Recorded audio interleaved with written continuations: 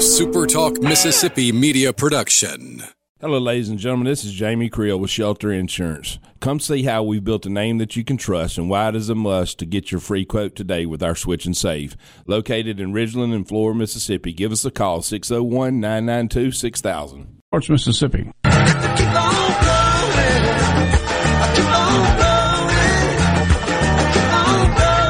Welcome to Weekend Gardening with your host, the Empress of Everything Green, Nellie Neal. Garden Mama's on the radio now to answer your questions and call you. Hello, baby. Hello. Welcome into Weekend Gardening. Thank you very much for the privilege of being with you today. You know what? The whole world feels kind of green this week. I know it's autumn. Everybody's out there with their pumpkin spice and the one thing and another. But when we have the opportunity to look at lettuce growing, at onions sprouting, and frankly, considering pansies, look now, it's time. And all those things bring the green to us all winter long, which is why so many people come to visit us in the wintertime and then want to stay. You ever wonder why Mardi Gras and such celebrations as that are so popular? Because it's not frozen and it usually isn't snowing. That's why. They're wonderful celebrations whenever they might occur. But the good news is, you don't necessarily need all of your clothes in order to go to the event. That is part of the joy of being a gardener in this part of the world. And in fact, I'm really crazy to tell you this, but we don't ever quit. It's a 12-month vocation, occupation. Just reading the next door in my neighborhood the other day, somebody's looking for landscapers, other people looking for cleanup folks. We do stuff all the time, including Weekend Gardening. Thank you very much for being here with me today. If you are listening on the stream, either the audio stream, you can probably hear the pollen in my voice. But if you're on the video stream, you can see that I'm really dressed up today. I'm all braided up today. Thank you very much for all of that. Y'all are fun. I get the craziest comments during the week, and they all make me tickled. So I appreciate it so much. What's going on in your garden this week, or what do you wish was going on? Well, you might be one of those people that's trying to find someone to do this, that, or the other thing. I'm always looking for somebody to do this, that, or the other thing in my garden. 888-808-8637. If you have the opportunity, please do call on the Super Talk call line. The C Spire text line is always available to you, 601-879-4395. I get mail. I get mail from y'all, mamaonair@yahoo.com. And some of it this week has been renewals for the newsletter, and I appreciate that very, very much. It is time for that. If any time that you have the opportunity to do something weekly and have people read it, frankly, a writer has got that joy. And since there are no more traditional columns and that sort of thing, I'm glad that we have found each other through the All Things Garden Mama Weekly. More information about that, of course, mamaonair@yahoo.com or linktree/gardenmama. Now, that all being said, I get snail mail. I get mail that costs way too much to make. And I get 2 copies of it a lot of the time. And I just wonder what their budget is and how did they do this well to be able to do this. But it's the Home Garden Seed Association, and they are, in fact, that big that they can do these things. They promote gardening from seed all the time, and they have some really beautiful pieces of material. Their website is great.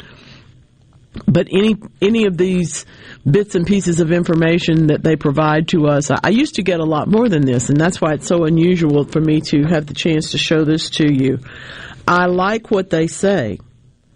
Be gentle with your soil. I've never said be gentle with your soil, but I have said don't overtill. All right?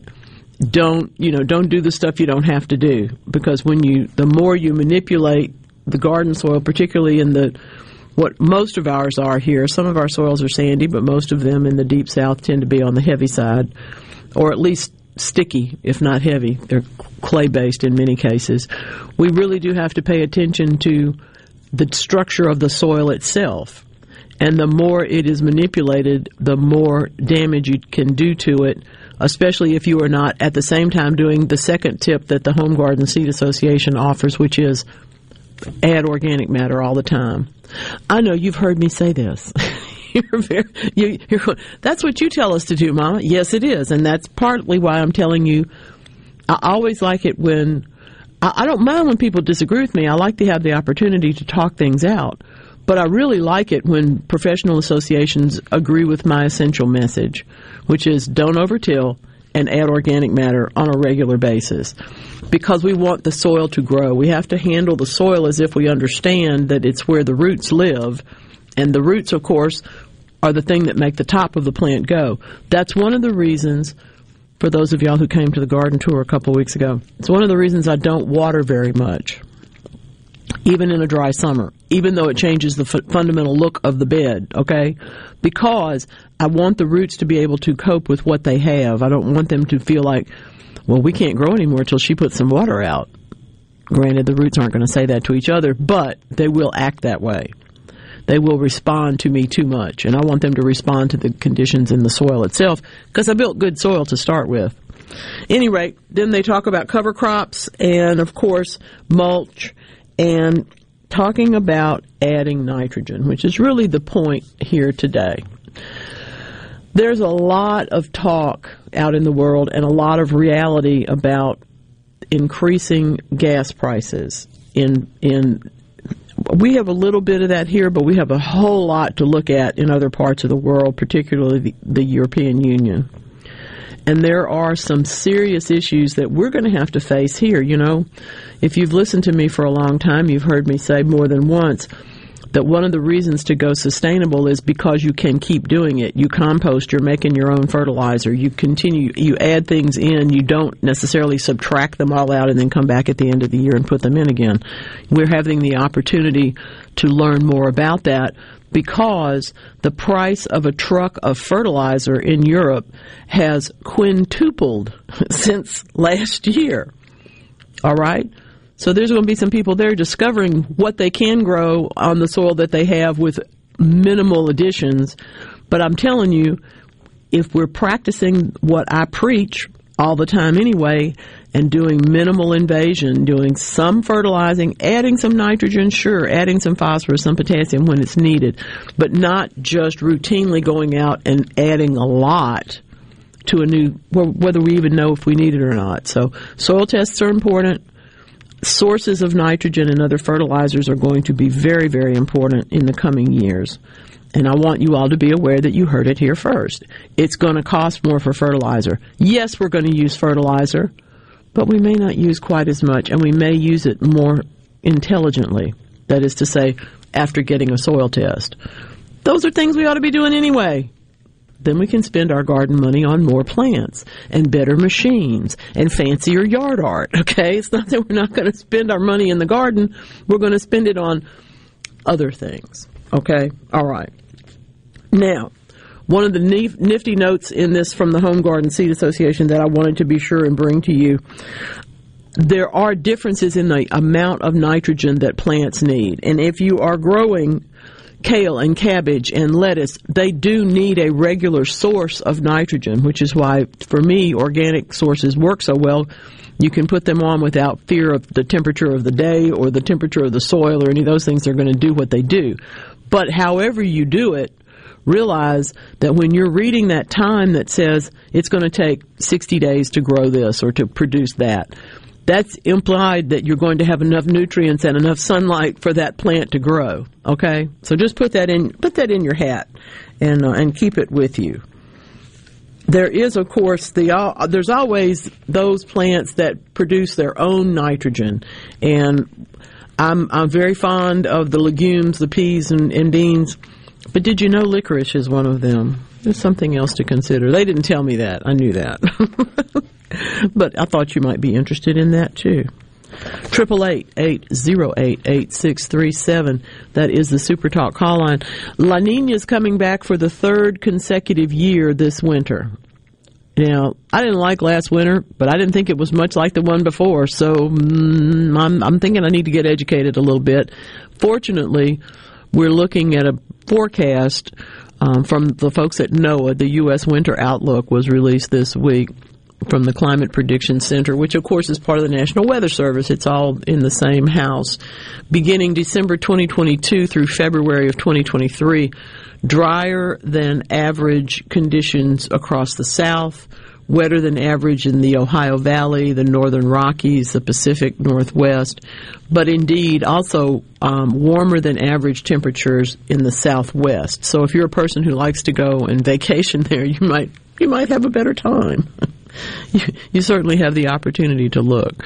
But we do look at it being drier than average here, which was after February that really all that rain frankly took over my life. So all right. Oh my goodness. Well, Ray's on the phone. How's things in Hattiesburg today, Ray? Hi, Ray. Welcome to Weekend Gardening. Good morning. Hi. What's on your mind? Well, I have 25 stalks of okra in a raised bed in my backyard. And the main stalk, they're getting spindly, and a few of them are starting to die out. But down at the base of every stalk, there's a lot of lush leaves, foliage that have come out over the summer. And I'm wondering if it would be possible to just cut the main stalk and then try to force the foliage that's coming out at the base of the plant to produce, and maybe be able to cover it when the first freeze comes and keep it alive for a little longer. There's no reason why that won't work. The only other thing I might suggest is cutting those tall stems about halfway down so you have part of the structure to hold the cover. Do you see what I'm saying? That's a good idea. Yeah, that's a great idea. Okay. You want them to stop trying to grow, and by cutting them in half, that will work, and the bottom will be stimulated, particularly if you give it just a little bit of fertilizer. And you should. I mean, who knows? It's already been cold, but now it's warm. It's going to be cold, and then it's going to be warm. You may be having okra for New Year's, and I'll be jealous. Well, I have plenty of leaves coming out at the base of these things. I know the tops are going to die out pretty soon anyway. Mm-hmm. So if I do cut them off halfway, should I use like a pruning sealer? No. Stems? It's not necessary. They're going to dry down anyway. Okay. But all it's going to do is give you just one part of the thing to cover it up. It'll just help a little bit. But okra can be very strong. Okay. So. Yeah. I'd be surprised. Now, if you have to call me back and tell me if it sprouts at the top again, because it shouldn't do that, but it might. We'd love to hear about it. Okay. Okay. What variety is it, Ray? What variety do you grow? It's Clemson Spineless. Oh, that's a good one. Yeah. I like that one. Thank you very much. Let me know how it goes, all right? I want to report Christmas week. Okay. Thanks, Ray. Happy Halloween. Bye-bye. Take care. Yes, I'm wishing people happy Halloween today occasionally, only because I feel like October must have gotten to be longer. Everybody's already doing all their Halloween stuff. Well, and you're dressed appropriately. I have on the black and the orange looks today. Amazing. This is the only time I can do this. Man, Ken Hackman will be here next week, and y'all can literally whoop it up over Halloween with Ken. I will be dog sitting, and that's fun. So I'm looking forward to that. You're doing what? Yes, that's right. I'm dog sitting. Come on. She's almost as old as I am. She doesn't need to go to the vet for a week or, be boarded for a week. She needs her grandmother. Breaks my heart every time I have to drop my dog off, or one of my dogs at the vet.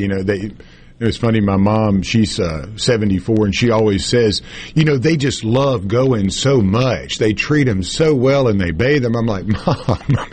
It all depends on the animal. Yeah, they seem to be okay with it, but it's obvious when they get back, they're very happy to see you. Yes, they are. They're happy to show off how clean and cute they are. That's right. That's part of it. I have had dogs that literally would leap out of the car and into the vet's office and sit still until somebody came to get them. I have had others that if you didn't have a box, they weren't going to go in at all. And it's the same vet, the same situation.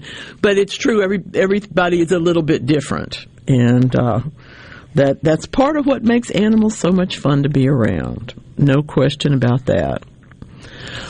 I hope that if you are doing pumpkins and all of these various and sundry incarnations of real pumpkins,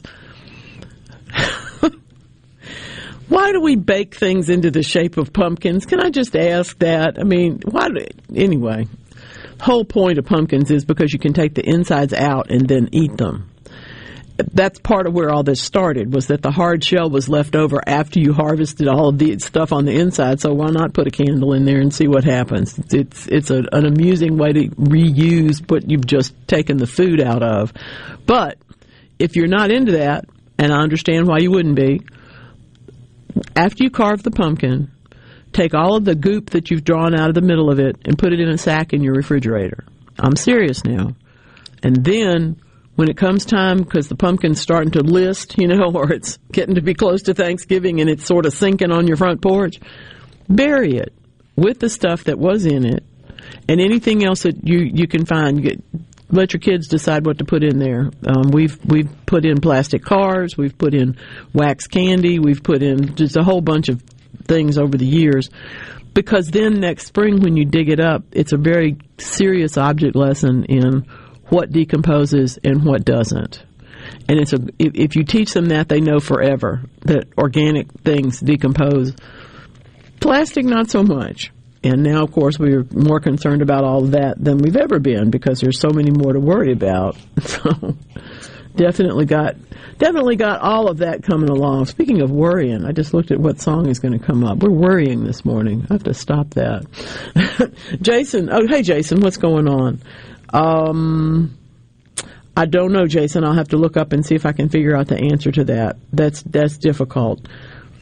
It's hard to control grasses and other weeds in clover plantings. That's part of why we plant the clover so thickly, and why, generally speaking, we at least cultivate the area before we plant. So I'll see if I can find you something. I don't know a product that will do that without damage to the clover. But if it's a selective weed, if it's a selective herbicide for grass, it should tell you on the label whether or not it's going to have any impact or not on other plants. But I'll look it up. Yep, see, I don't know everything. I know a lot, but I don't know everything. I do know, however, that this is the one and only amazing Stevie Wonder. I speak very, very fluent Spanish. Todo está bien chévere. Chévere. Bien chévere. Is that right, mama? Yeah, 'cause I got my shaking room. Everybody's got a thing, but some don't know how to handle it. Always reaching out in vain, just taking the things not worth having. But don't you worry about a thing. Don't you worry about a thing, mama. This is Jake Mangum, player for the New York Mets organization and former Mississippi State Bulldog. I know a thing or two about the value of a strong team. Farm Bureau works hard to get me through thick and thin. They've got exceptional customer service and competitive insurance rates that keep me protected. If you aren't already on the team, it's time to join Farm Bureau. Visit favrates.com for great rates on home and auto insurance, or find a local agent at msfbins.com. Farm Bureau Insurance. Go with the home team. It's creepy and it's kooky, mysterious and spooky. It's the Addams Family Fortune, the new scratch-off game from the Mississippi Lottery. Win a top prize of $100,000. This ticket is a treat that you don't have to be scared of. Just scratch off spooky numbers to match the creepy numbers. And if there's a potion bottle, voila! You win double the prize. You can even win if you reveal a bat under the bonus spot. Watch the Addams Family TV series, now available on DVD, Blu-ray, and most streaming digital platforms. Gambling problem? Call 1-800-522-4700. It's a new day because COVID vaccines just got a big update. So all the big stuff coming up this fall? Well, now you can say, you bet I'll be there.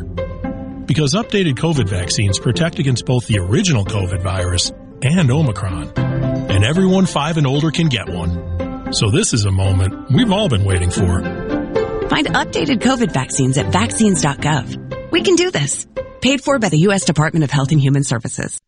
At Community Bank, We believe our success lies in our continued commitment to community and upholding the same small-town values that we were founded upon. We are relationship bankers. Whether you're trying to grow your business, grow your savings for your future, or building your dream home for your family, we are committed to helping you achieve your goals.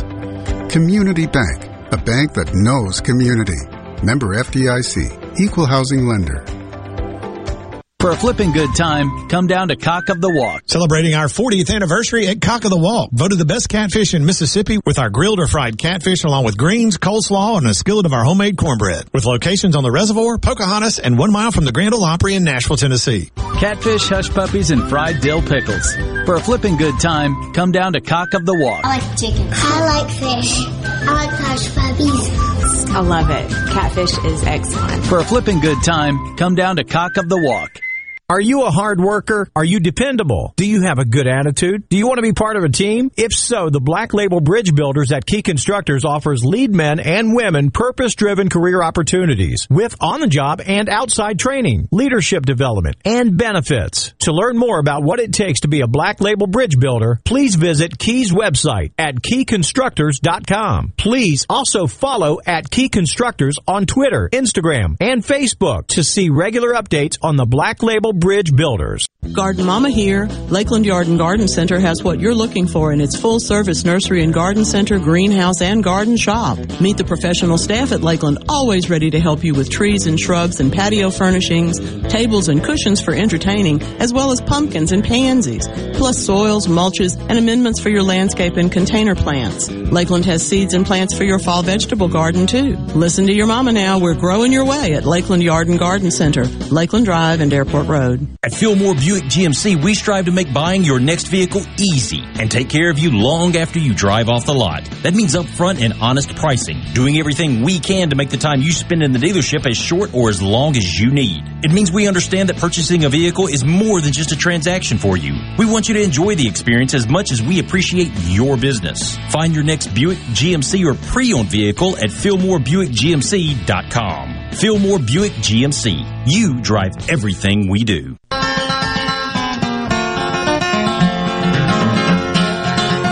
Come and listen in to the radio station where the mighty hosts of heaven sing. Turn your radio on. Turn your radio on. Turn your radio on. Turn your radio on. If you want to hear the songs of Zion coming from the land of endless spring, get in touch with God. Get in touch with God. Turn your radio on. Turn your radio on. Turn your radio on. Thank you so much for turning your radio on today, or your app, or your computer, or wherever you're listening, whenever. Might be on demand, might be a rebroadcast, might be a podcast. I appreciate it. Thank you very, very much. Me and John Hartford both appreciate that. Well, you know, at some point, I think every human being, not just me, has wanted to indulge in a fantasy of moving to the galaxy far, far away. Now, granted, I have options, not necessarily for the options of that far away, but when you think about moving and you think about relocating entire civilizations, you kind of need a guidebook. I wouldn't think of going, well, the first time I went to Mexico, I probably had knew more than I needed to know. But I still think you should know a little bit more about places that you're going to visit. And now we've got a computerized system to classify the atmospheres of planets and identify those that, well, you know, might indulge future human settlements. That's right. This is from the Hebrew University of Jerusalem. The research framework has developed, as well as the information from the Webb Space Telescope, is helping scientists begin to put together a sorting system. I don't think we invented the sorting hat in Harry Potter, but the idea that we have to sort information and we have to sort things and we have to sort people does make a lot of sense. And in this particular case, this work is being done with, as usual, a collaboration of groups and scientists from around everywhere. Barcelona, the James Webb Telescope, and of course the information from coming out now in the Astrophysical Journal. What they're trying to do is study the atmosphere of distant planets and locate those that would be suitable for our type of life without having to visit them physically. which is, of course, very wise since visiting them physically would be pretty difficult even at this point. I love that they're doing this. The first part of the study focused on the increase in carbon dioxide in extreme weather conditions and on the rate of changes in weather on the planet. If that doesn't tell you something, it should. We do have to be concerned about the extremes, the variables. My heat's on this morning, my air conditioner's coming on this afternoon kind of world, like we live in. No, I didn't let the air conditioner come on, but I did turn the fans on. That was a good thing. So at any rate, we might, in addition to understanding a little bit more about the way that all of this could indulge us in the future fantasies that we want to have, if not the true flights, who knows, we might.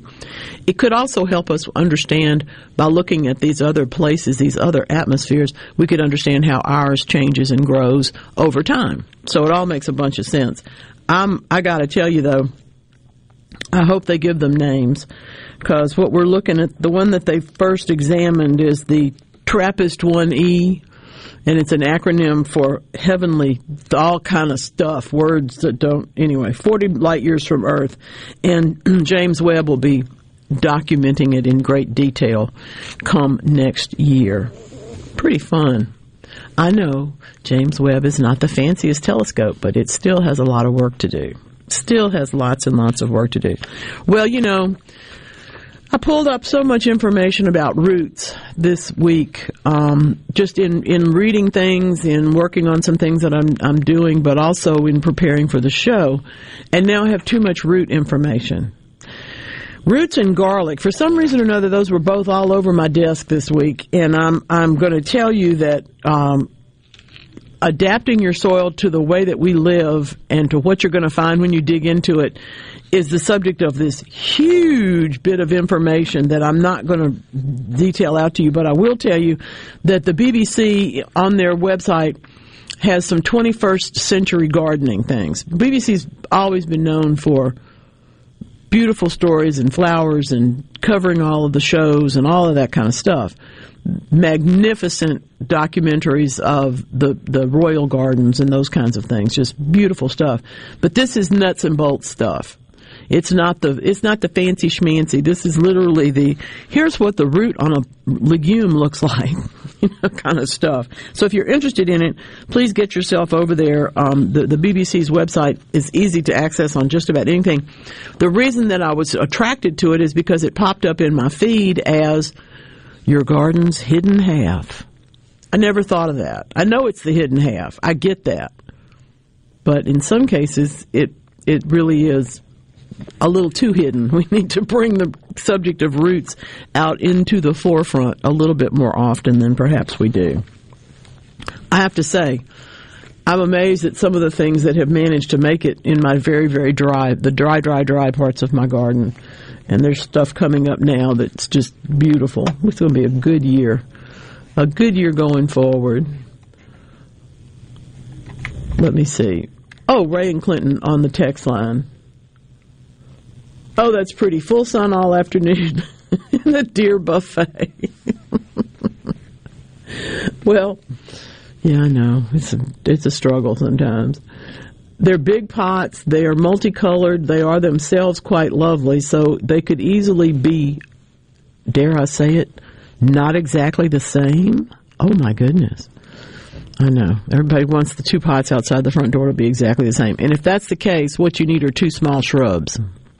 I would probably do a juniper, might do a colorful nandina because they'd be the same colors as part of that decoration on the container itself. But I got to say, with a space that large, I'm going to put in a really, really large collection of daffodils and probably some pansies at the edges with something in the center.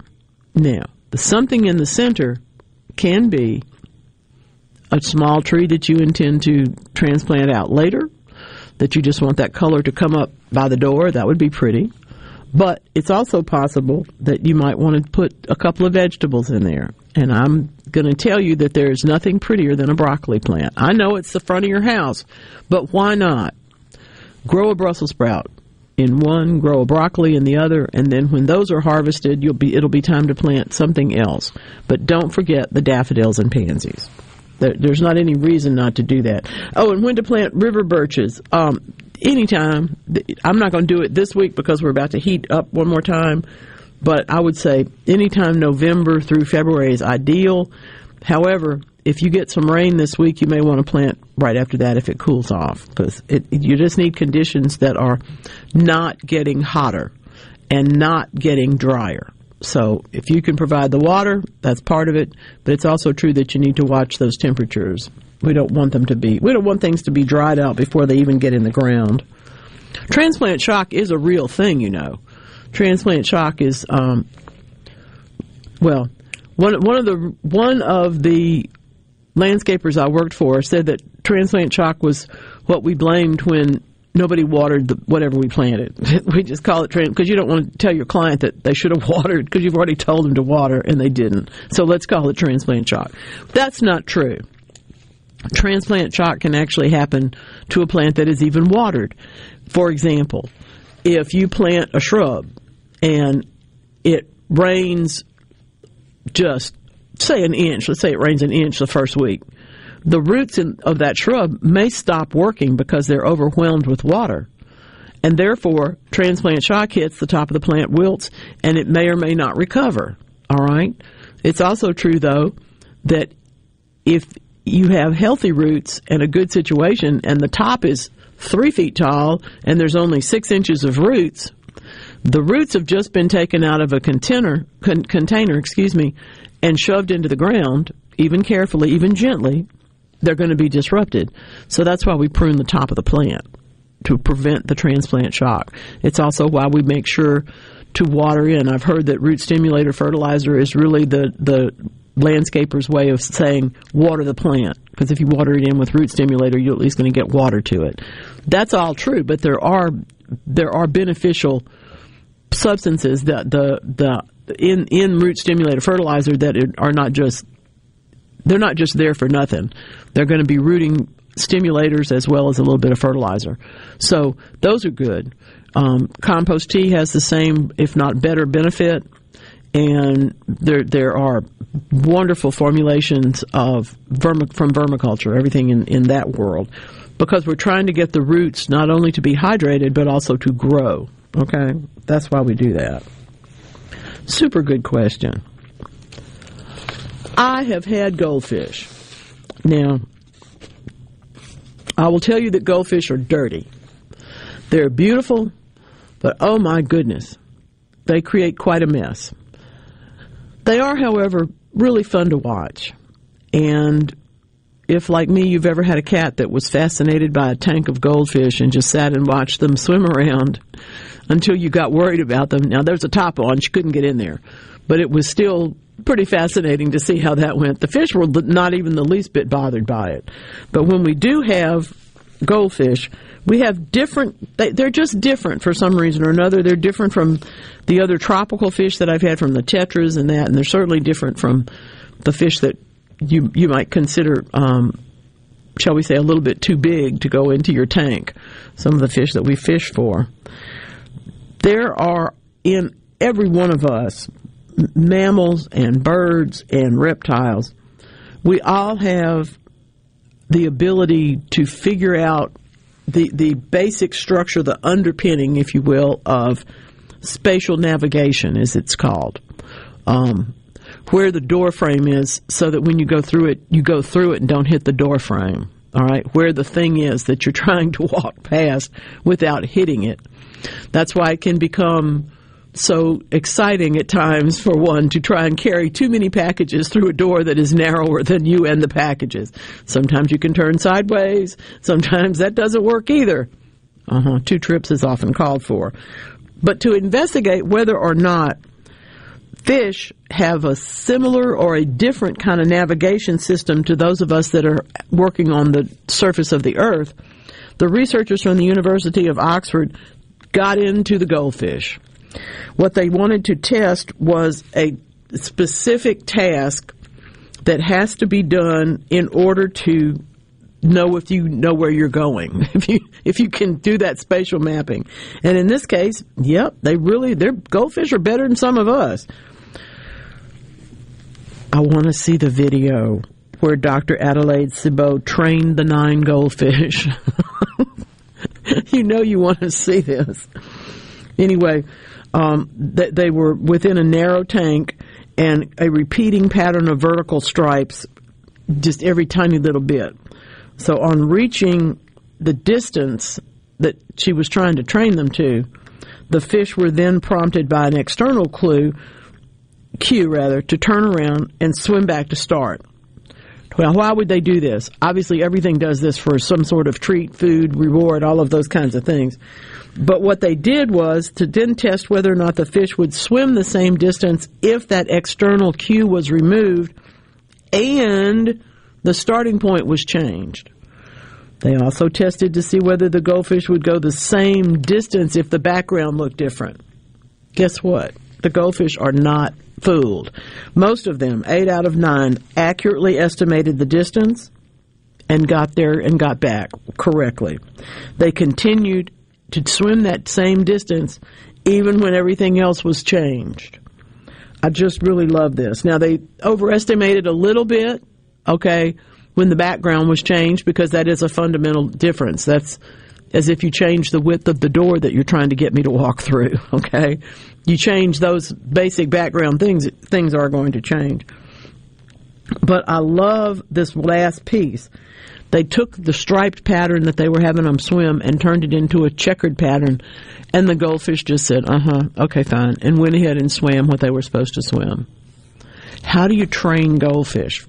My question for today, how do you train goldfish? I want to see that part of the video. But anyway, now we know that goldfish can estimate distances, in some cases, better than us. And yes, that the spatial mapping properties in water are essentially the same as they are out of water. You still have to know where the door frame is. They found it. Do you ever have a word and no matter how many times you look at it, it doesn't look right and you keep saying it wrong? I think we all have that. Mine for today is Aldabra. I'll tell you what that is when we get back around over here. I'll also tell you that 250 kilograms is more pounds than you might think. All right? Now, come on. It's a beautiful day. You're a gardener. I'm a gardener. Let's talk. Stick around.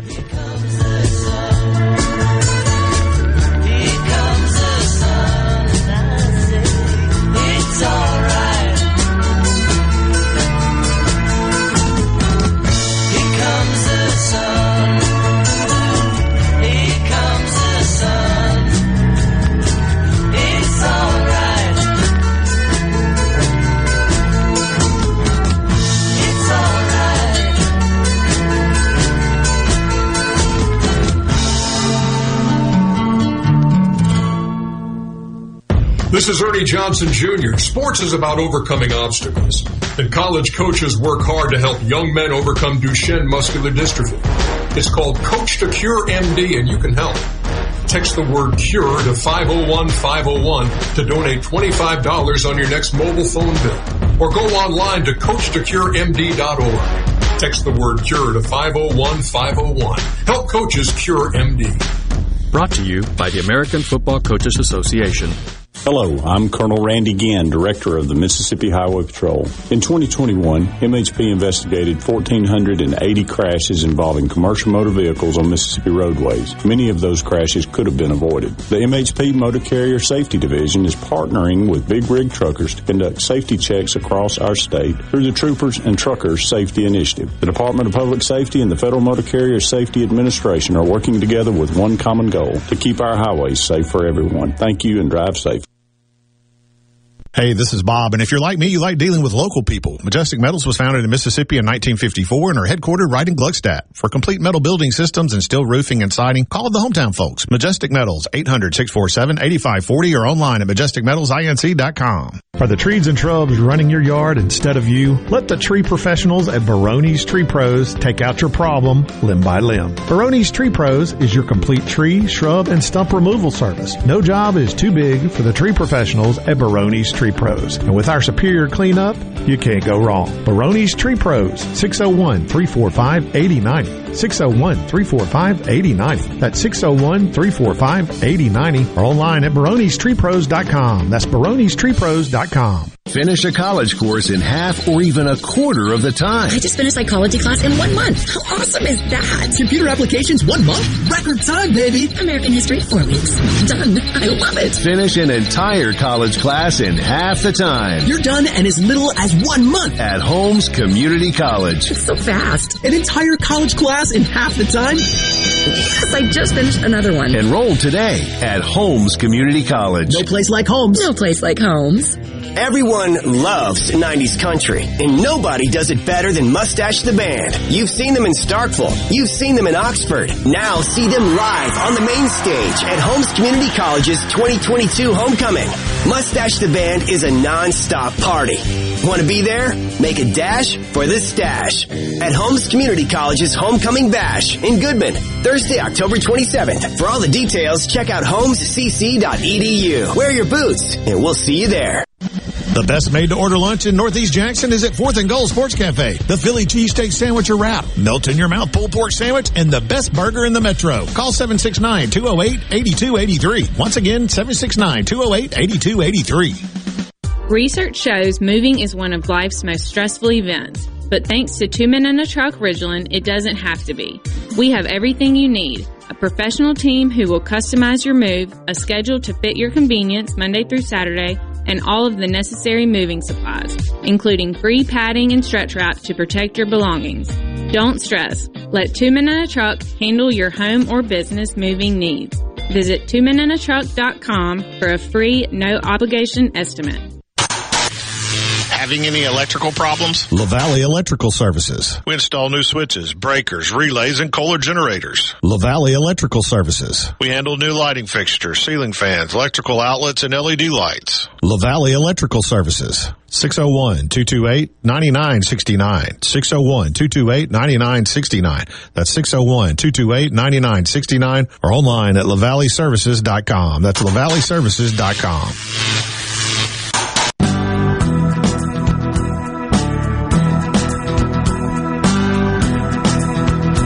Well, I got a little garden in my backyard, a little hoeing, a little mowing, but the work ain't hard. It's the cutest little place that you ever did see. I've been working in the garden till I turned green. Kermit says it's not easy being green, but those of us around here find it pretty easy to be greener than we were yesterday. And that's because the temperatures are moderating. We're having the opportunity to look at all the fall and winter gardening that we can put into our little hands. And indeed, it's a great time to be a gardener. We got more options than most people. You want to eat, grow food. You want flowers, grow flowers. What you want, let's go. We can grow trees, shrubs, lawns, everything. Let's get busy with it. Now, Hermania, yes, lives in the Zurich Zoo. Does this sound like a children's book? I think it probably should be one. She is an Aldabra giant tortoise that I have, every time I've read about this tortoise, and there have been several times over the years, I keep wanting to call her something else. I'll either want to call her Alhambra, or I want to call her Abracadabra, or I just can't get past Aldabra. It's too beautiful of a word. It needs more syllables. When I first saw it, I thought abracadabra too. So I'm thinking just like you can't help yourself. Yeah. It just jumps into your head because we don't have that many opportunities to say abracadabra either. So anyway, Aldabra, whose name is Hermania, is trying to be the forefront, and by little did she know, she absolutely is. There are genomes to be decoded, and as creatures do unfortunately go extinct, we've got to keep up with what else there is so we know what we have lost and what we need to encourage perhaps in some other formation. The findings, of course, will help the threatened species of that particular group even if one of them does not make it. So this year, the researchers at the University of Zurich went over and said, Hermione, we would really like to decode your genome. She, of course, said, sure. What else is she going to say? They feed her. But anyway, northwest of Madagascar in the Indian Ocean, I've never been to Madagascar. Probably not going to go to Madagascar, but I really have a fascination with it. It's kind of like Botswana. There are places that I don't know that I'll ever go, but I just have read so much and enjoyed the descriptions of their landscapes and whatnot that I would really like to see Madagascar. This one is the only surviving animals in the wild in this particular group, the Aldabra tortoises, are on, surprisingly, Aldabra Atoll. I always wonder who named which first. But anyway, that's probably the turtle was not first. At any rate, they're trying now to understand their genome so that can inform not only the preservation of their species, but of other giant tortoise species. So that's why they also study everything from where they live to what they eat to how long they can go without drinking anything. There's all sorts of things that they study, particularly on the ones in the wild. But you can't necessarily get enough of their DNA to go through the whole genome, and that's where Hermione comes in. By comparing that reference genome to that of the 30 tortoises that are currently living, that's all that's left, on the Aldabra Atoll, the researchers were able to really put to a point the value of knowing these reference genomes. Not only were they able to describe and differentiate between the populations of tortoises there, but also they could basically, know your roots. They could tell Hermione which family she came from. Isn't that amazing? It's so interesting. They also are working on studying the harmful mutations in the genome that perhaps is the things that are causing those particular tortoises not to live as long as they used to. So by studying all these things, thanks to Hermione, at the Zurich Zoo, we have the opportunity to know more than we did. And by the way, she can live to be 100 years old, and it's getting close. She's a little more svelte than this, but this particular giant tortoise can be up to 250 kilograms, which, in case you didn't know, and if you went to school in America like I did, you probably have to look it up like I did, that's 550 pounds. I always double it, but I always add a little more. And when I looked it up, I was right. Double it and add a little more. A turtle that's 5 feet and 550 pounds, and it's second. It's to the Galapagos. Yeah, that's not the largest species. That's amazing. No. Well, here in the world, we have interesting things. We have stuff. We have creatures. We have critters. And sometimes we find the ones that we're looking for, and sometimes we don't. But in this particular case, well, they've found a new species of deep-sea fish in the Atacama Trench. I always say thanks to James Cameron for any of those findings, because he's the only one with enough money to go there, or that would spend it on it. A small blue snailfish. Had to be blue, right? Okay, I'm sorry. That's a little too stereotypic. But in 2018, they studied the trench, and indeed, this is the west coast of South America. If you've never thought about this before, and I'm glad that I had this reference to bring to you because I had forgotten it myself, it's the reverse of the Andes Mountains. Okay, that's why it's so deep and unexplored. If you think about it, I don't know about you, I've always thought about going to Machu Picchu, but the chances of that are pretty slim too, partly because I'm not a mountain climber and never intended to be one. I'm from the flatlands.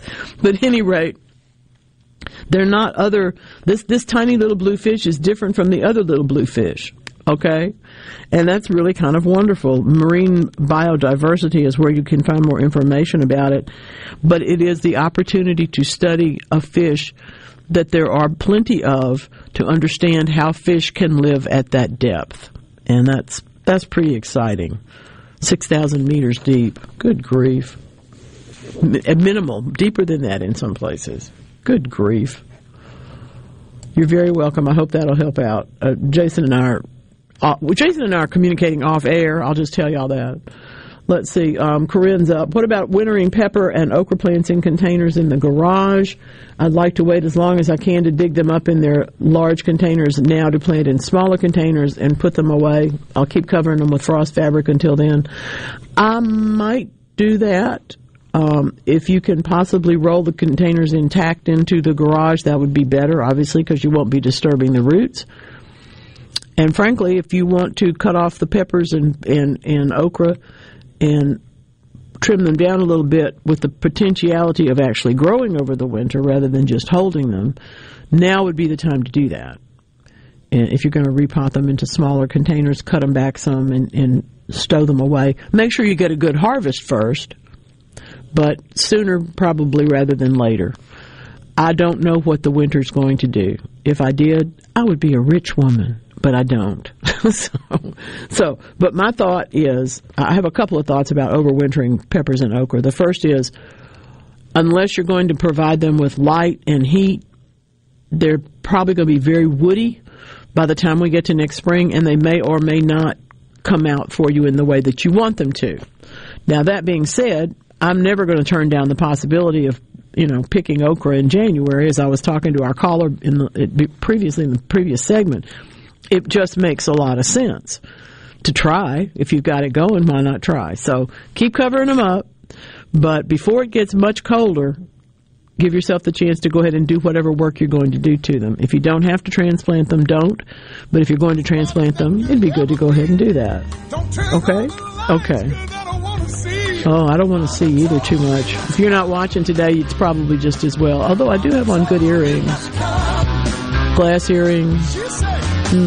Something to talk about. Something to consider. Oh, yeah, and by the way, we've got some records from Mississippi. Speaking of kilograms and meters and all these things, gracious sakes. More to come. This is Weekend Gardening. And the cigarette you're smoking about to scare me half to death. Open up the window, let me catch my breath. Mama told me not to come. Mama told me not to come. She said, that ain't the way to have fun, son. That ain't the way to have fun, son.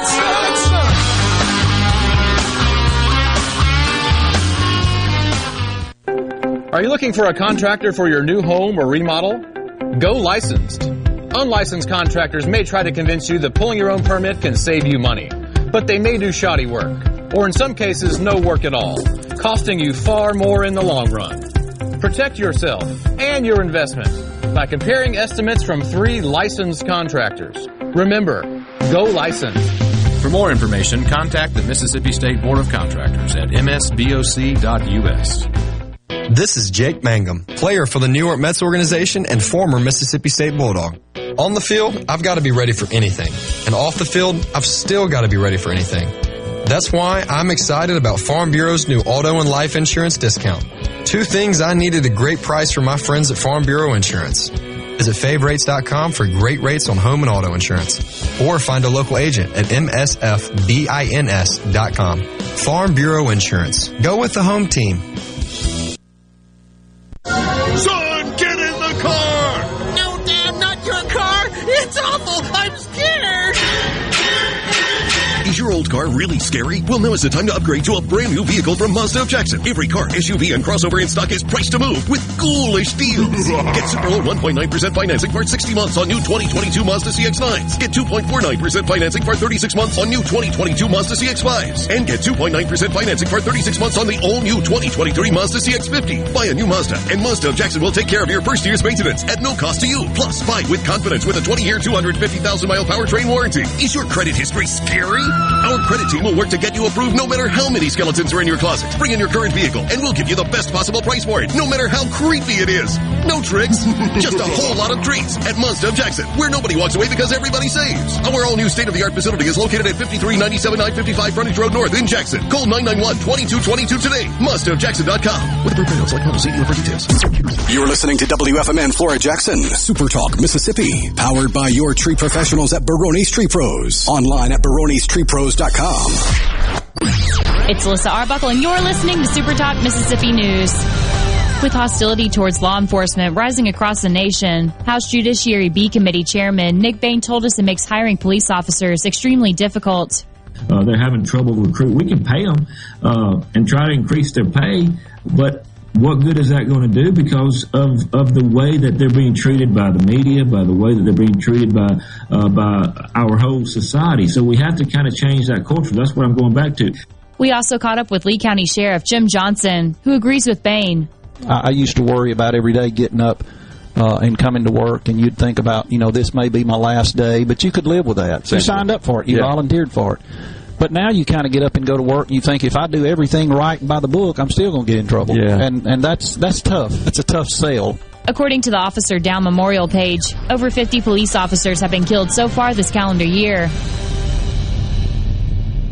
From the ground up, from the grassroots. That's how we began in 1922, and that's how we do things today. The Mississippi Farm Bureau Federation celebrates 100 years in 2022. 100 years of farming, ranching, and supporting our 180,000 member families. From our state capital in Jackson to our nation's capital in Washington, D.C. Creating policy, advocating for a better way of life for all Mississippi. We've been there through the tough times when Hurricane Katrina blew ashore. There is extensive damage on US 90. Triumphant times, winning the right to vote to protect private property rights for Mississippians. We introduced benefits like our insurance in the 1940s and fought to stretch broadband internet service from DeSoto County to the Mississippi Gulf Coast. So, from the ground up, not just a farm organization, 100 years of strengthening our families, our communities, and our state. The Mississippi Farm Bureau Federation. 100 years of faith, family, and Farm Bureau. Fewer small business owners reported that they were having to raise prices this month, but Don McVeigh with the National Federation of Independent Small Business says that was before gas prices started going up again. And some members who, some small business owners who have businesses that are heavy in the transportation have even higher prices associated with that. So, I think the next couple of months will be interesting to see, but they have hit a point where they've leveled off on the price increases because you can only go so far and still keep folks coming in your doors, right? Record high inflation could force some to make some tough decisions. They don't want to have to cut employees, but, they may cut hours and they may start working more. We saw right after the pandemic and even earlier this year, whenever the labor shortage was even worse, you had a lot of owners back in their stores, back in their shops, back doing the things that they were doing when they first opened.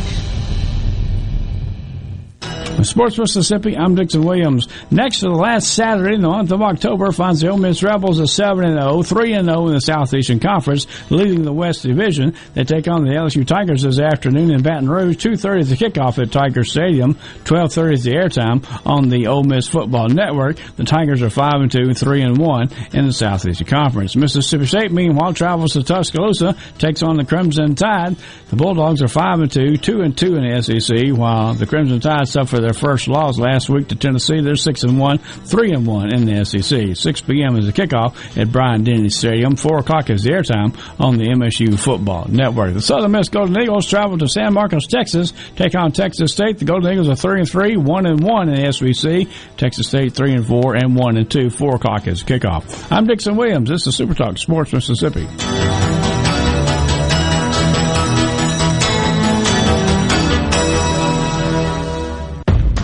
Sports is about overcoming obstacles.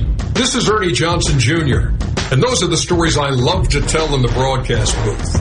But the courage of college athletes is more than matched by another group of young men, the boys fighting Duchenne muscular dystrophy.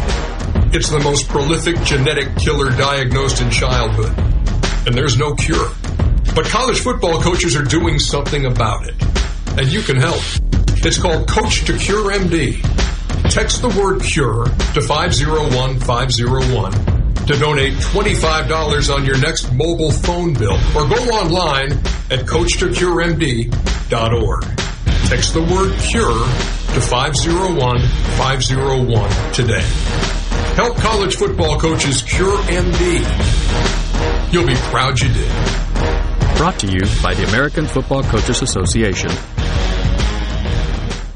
The Mississippi Sports Hall of Fame Museum announced their class of 2023 inductees this past week. Jeff Rod, who played football for Ole Miss and 9 years in the NFL for the Colts. Paul Mulholland, who played baseball at Mississippi State for Ron Polk, and he is 4th all-time in strikeouts for the Bulldogs. He played 10 years in the big leagues. John Mangum, McGee, Mississippi native, who played 9 years in the NFL for the Chicago Bears out of the University of Alabama. Jim Page, who coached baseball at Millsaps College for 34 years. Tony Rossetti, who was the first marksman to be inducted in the Mississippi Sports Hall of Fame. Carol Ross, who played basketball for the Ole Miss Lady Rebels, coached the Lady Gators of Florida, and then came back and coached the Lady Rebels at Ole Miss. Patrick Surtain, who played 4 years at Southern Miss, also played in the NFL for 11 years. Louis Tillman, who played football at Jackson State and also played in the NFL. He's on the Giants Super Bowl team in 1991 and played 2 years for the Bears. I'm Dixon Williams. This is Sports Mississippi.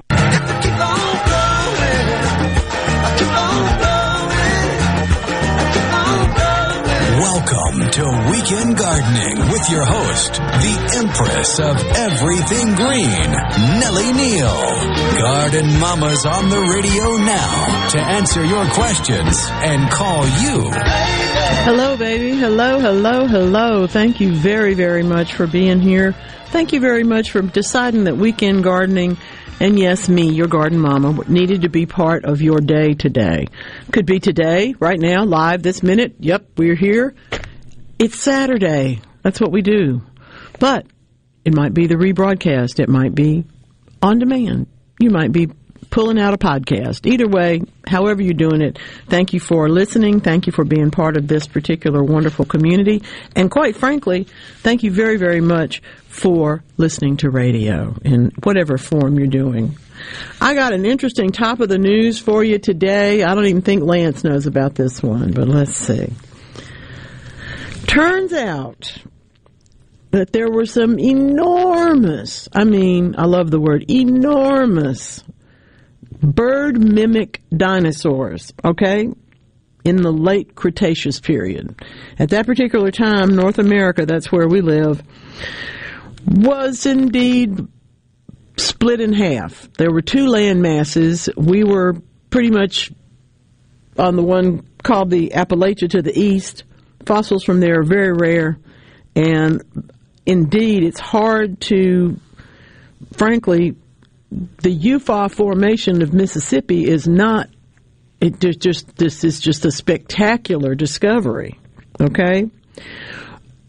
Ornithomimosaurs. How wonderful is that word? Write it down. Ornithomimosaurs. These are bird mimic dinosaurs, and in fact, sort of ostrich shaped, small heads, long arms, big legs, but these are 85 million year old foot bones. In this North American dinosaur evolution, we don't have that, and they're from Mississippi. I love it. It's just so exciting. Now, by the way, if you think that we have big people, we had really big dinosaurs. These were, for bird mimic dinosaurs, these were quite large. Yes, that's right. More than 800 kilograms, which translates to well more than 1,700 pounds. So, bigger than your car and weighed more too. Any rate, we have very little information about this particular, multiple species live side by side, giant-sized creatures, but we don't know that much about them. Hopefully we'll be able to learn more because now we have, frankly, fossils from these marvelous ornithomimosaurs. I love it. I look forward to more and more studies of all of that to hear more about them. We've always understood that there were bird mimic ones, and we've also understood, by the way, do you know this other word? You might need to know this other word. The western part of the North American continent in the Cretaceous era, Appalachia was to the east, and this was Laramidia to the west. And you probably run into that word at some point, and now you know where it comes from. Okay. Fun stuff. Well, who would I be if I didn't bring a little information to you about the methane-eating Borgs? Yes, that's right. Now, This is really funny. It's a transferable DNA structure. So yeah, it's been named the Borg with the science fiction attachment to it, which makes tremendous sense. Indeed, balancing atmospheric methane is this whole thing. We understand that the Borg is a hive-minded collective. It assimilates other creatures, other beings, and the whole idea there is to take over the galaxy. I don't know how to tell you this, but there was more than one kind of Borg. But anyway, that's for if you're not with me in the Picard world, you don't know about these things. But anyway, but the Borgs in this case, here on the non-fictional planet Earth, as they're always happy to tell us, Borgs are DNA packages that change. And in fact, that's what they're talking about. So in this particular case, they've been eating the microbes on the Earth. These are methane-eating Borgs. Fascinating stuff. I love this. You know about this, I know, the methanoperidins. These are the single-celled creatures that are kind of like bacteria but are actually distinct from them. We run into them in the studies of what's going to eat the plastic or the oil pollution, or we run into them in the can these guys do anything for us department, okay? And these and the other methane-consuming microbes are really less common than the microbes that use photosynthesis or oxygen or even fermentation to produce their energy. So they're worthy of study simply because they are a bit rarer and because there's such an outsized role for methane in removing methane in the processes. So it's real important for us to pay attention to this. I'm really happy to let you know that they are. And indeed, there's going to be more Borgs all over the place. Hey now, Jody in Harrison County. Hey, what's going on, sir? How are things? Miss Nellie, how's the farm? Oh, I just was telling Lance that I built a hog pen last weekend, and now I'm rebuilding a pump house that I lost in a storm 2 years ago. So everything's going there's good. always something to do. Yes, ma'am. How you been, Miss Nellie? Doing well, thank you. Getting through all this crazy cold weather, hot weather business. Better than my plants. Yeah, I gave up on my wife's plants and just told her, you're going to have to take care of us. I'm tired of moving back and forth. We need wheels. Yes, I'm going to use the Three Sisters method, maybe the Four Sisters if I incorporate some sunflowers this year. Okay. It could be Four Sisters. Ma'am? Could be Four Sisters. Yep. I've seen it done. But anyway, what I was wondering is in between the mounds, since the plants are going to get their nutrition from that area of the mounds, would it be okay to put in chopped up leaves rather than fully broken down compost in between? Would that hurt the plants? No, it won't hurt them. As long as we're at the leaf mold stage, in other words, nothing. We don't want to put green in because that's going to turn around and take things out rather than putting in. But if we are at the leaf mold stage where things have been, you can still recognize that it's a leaf or a stem, but it's been broken down to a nice, generally crumbly substance. That's fine. I use it all the time. Okay. Hardly anything at my place actually makes it to compost except the very bottom of the pile because I end up using it for something. All right, I thank you, ma'am. Now, I'm going to ask you this now. When are you going to plant all this? When? Yeah. Oh, I'm going to plant next spring. I just okay. Put your soil together now, because then if there's any question of whether or not it's enough rotted, it will be. All right. Well, like I told you before, I've got 150 oak trees, so I got plenty of material to work with. It's a leafy mess, isn't it? Jody, I appreciate you. Get some wheeled plant carriers for your wife, because we want you to stay there a long time and live long and prosper. Okay. Well, she's Star Trek. I love it. I agree with you about Picard. She's half Puerto Rican and half Italian, so yeah, I try to keep her happy.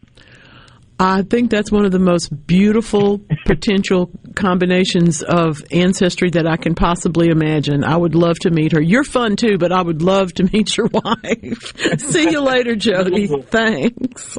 Yes, ma'am. You take care now. I'll be on the coast one of these days. Wow, that's wonderful.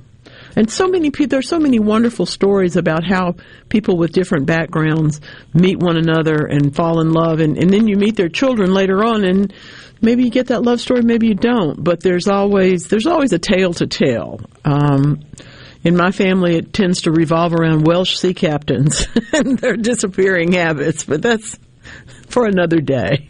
That's a story for another day.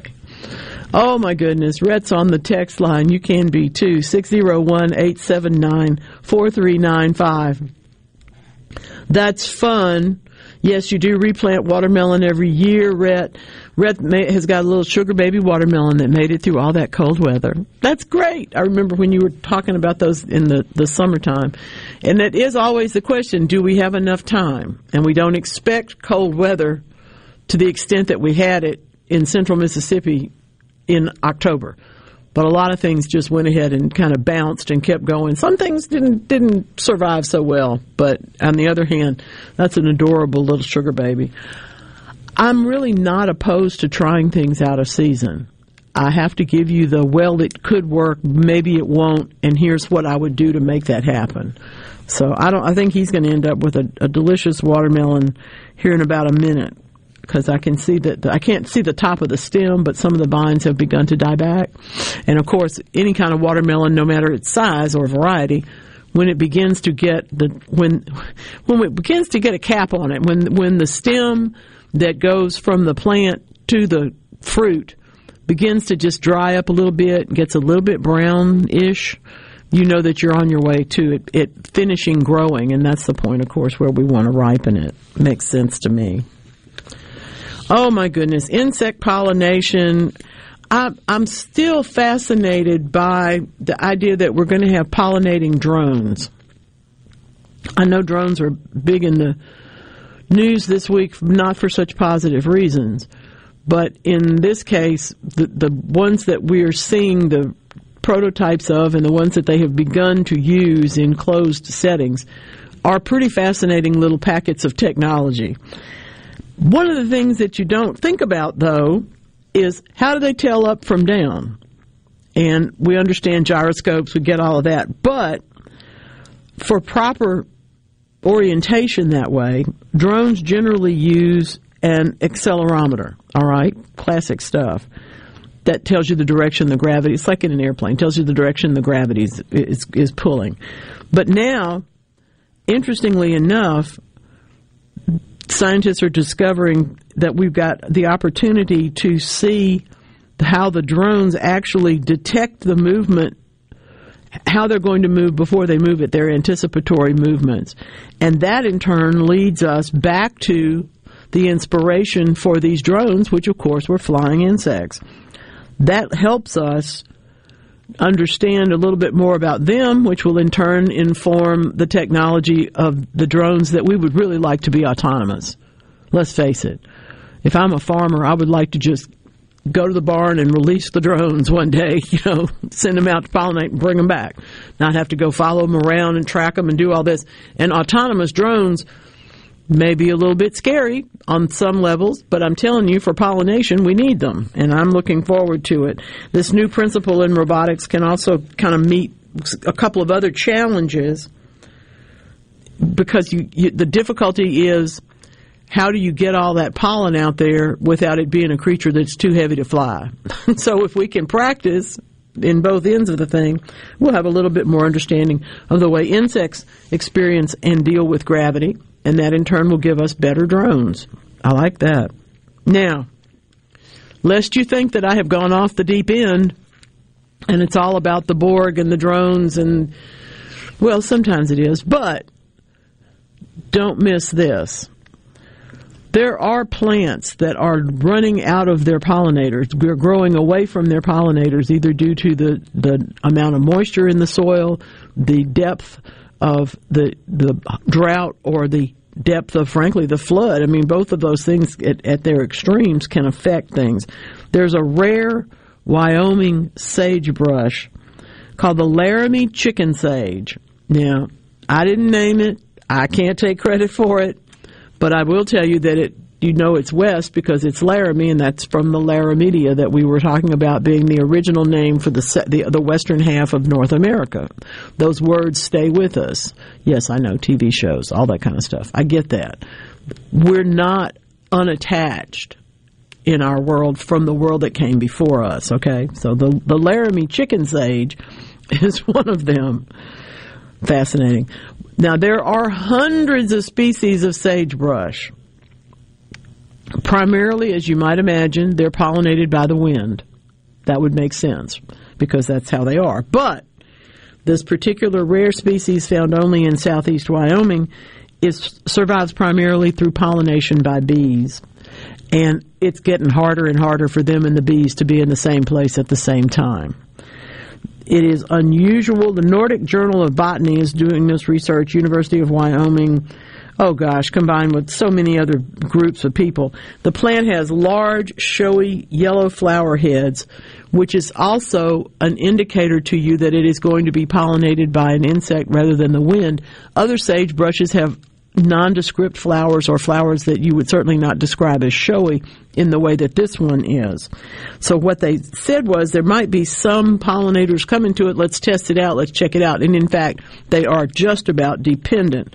60% of the viable seeds were from insect pollination. That's more than half of the future of the plant.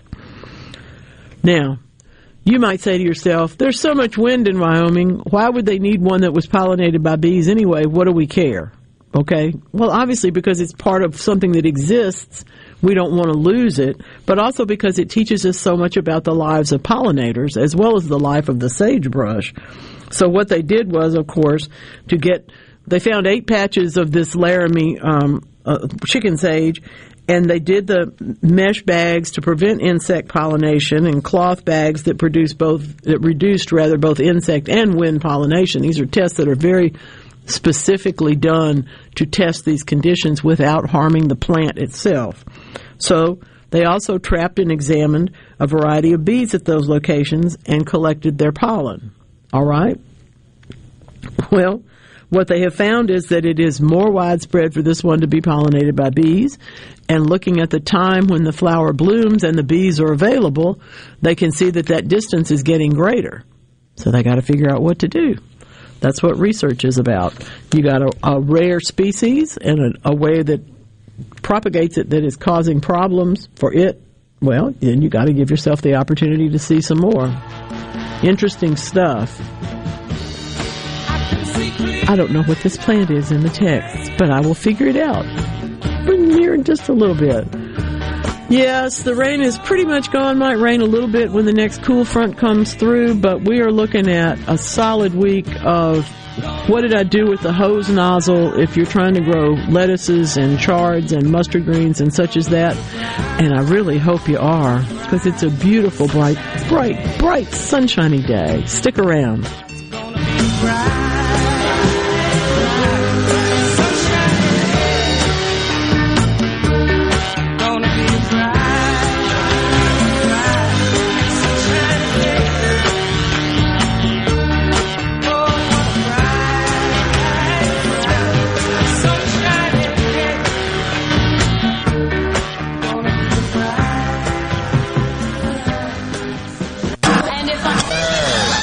Welcome to Doghouse Living. Our guest is Bob and his wife Jenny, who started this craze. Well, while digging, I hit a gas line and blew up our house. Well, Bob, I am just blown away.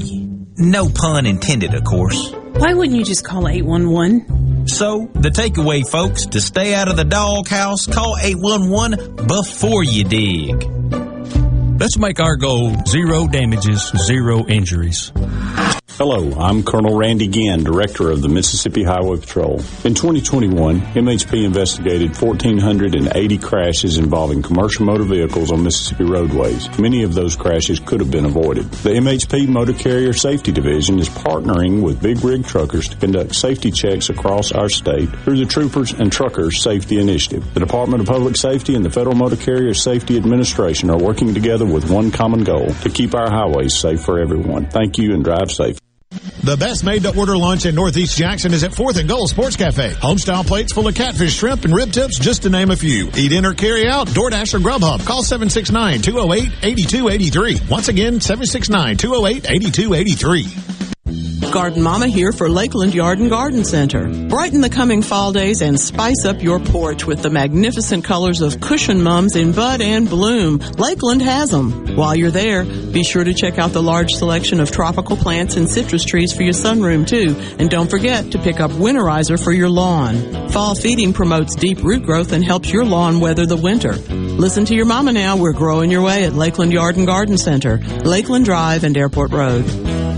Family Termite is a proud VIP sponsor of the Handyman Show on Super Talk, Mississippi. Whether you're a proud DIYer or a seasoned veteran, Mississippi's handyman Buddy Slowick has the answers to your home improvement questions each Saturday from 10 till noon. Son, get in the car!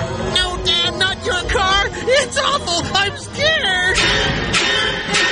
Is your old car really scary? Well, now is the time to upgrade to a brand new vehicle from Mazda of Jackson. Every car, SUV, and crossover in stock is priced to move with ghoulish deals. Get super low 1.9% financing for 60 months on new 2022 Mazda CX-9s. Get 2.49% financing for 36 months on new 2022 Mazda CX-5s. And get 2.9% financing for 36 months on the all-new 2023 Mazda CX-50. Buy a new Mazda, and Mazda of Jackson will take care of your first year's maintenance at no cost to you. Plus, buy with confidence with a 20-year, 250,000-mile powertrain warranty. Is your credit history scary? Our credit team will work to get you approved no matter how many skeletons are in your closet. Bring in your current vehicle and we'll give you the best possible price for it, no matter how creepy it is. No tricks, just a whole lot of treats at Mazda of Jackson, where nobody walks away because everybody saves. Our all-new state-of-the-art facility is located at 5397 I-55 Frontage Road North in Jackson. Call 991-2222 today. MazdaofJackson.com. With approved panels like model, see dealer for details. If you're about to start a project or remodel with wood, you need to think Miller Lumber in Richland. Since 1953, we've built a solid reputation of supplying quality wood at a lower price, like Western Red Cedar and Cypress Lumber, as well as a wide variety of patterns in pine, cedar, and cypress. Shop Miller Lumber for the best price new pine flooring and treated lumber in town. Miller Lumber, 551 Old Highway 49 South in Richland. Visit MillerLumberSales.com, 601-936-7099. ESISupply.net. It's not if you're going to have a spill at your business or workplace, it's when. ESISupply.net. Exorbitant pads by the bundle or roll. ESISupply.net. Socknet boom products, Oil Gator, Oil Dry, spill kits, and much more. ESISupply.net. Take it from Scary Gary. If it can spill, it's gonna. ESI Supply, 601-933-4910. That's 601-933-4910 or online at ESISupply.net.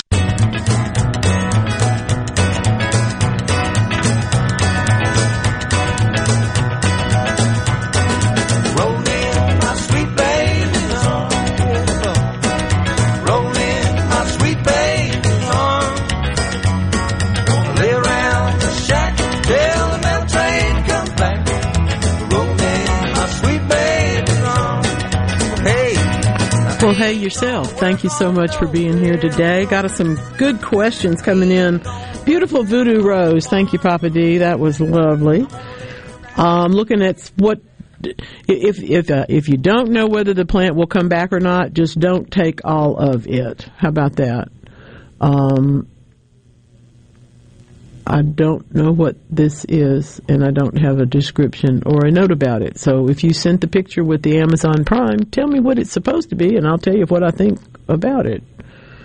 I think that's Rhonda. Yeah, that's Rhonda. Hey. Okay, sure. All right. Good. Let's see a little bit more. Pigweed. Hey, Mike. Yeah, we all have pigweed, don't we? It's a good one. It's a weed that we do. In fact, he got it fighting after adding manure to the garden spot. Even when the manure is properly composted, it can still have some weed seeds in it.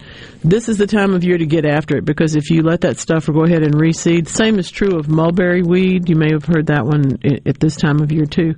If they set seed, we're in much more trouble next year than we are this year. The products that I use as weed control products are corn gluten based, and for the most part they do need a warmer temperature to work, so that might work at this point. It might not. It's the same kind of criteria as the other contact weed killers, the glyphosates and those things. They take warm weather to work. So it's very difficult to get rid of anything if you're not planting the area. Of course, you can pull it all out, cover it all up with clear plastic, and that will greatly help to reduce the number of weed seeds that can sprout next year.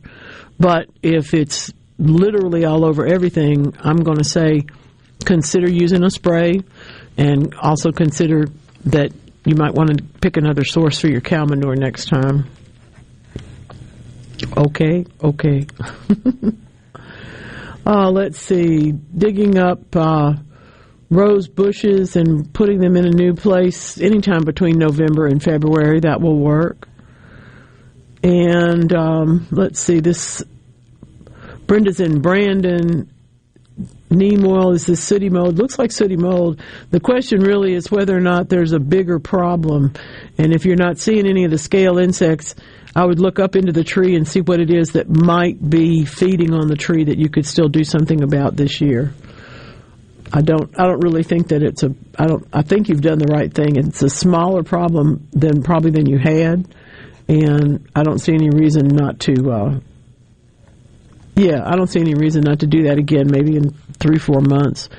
But if you can find out what the insect is that's up in the top of the tree, chewing on it, you might find that you need to do a different kind of control.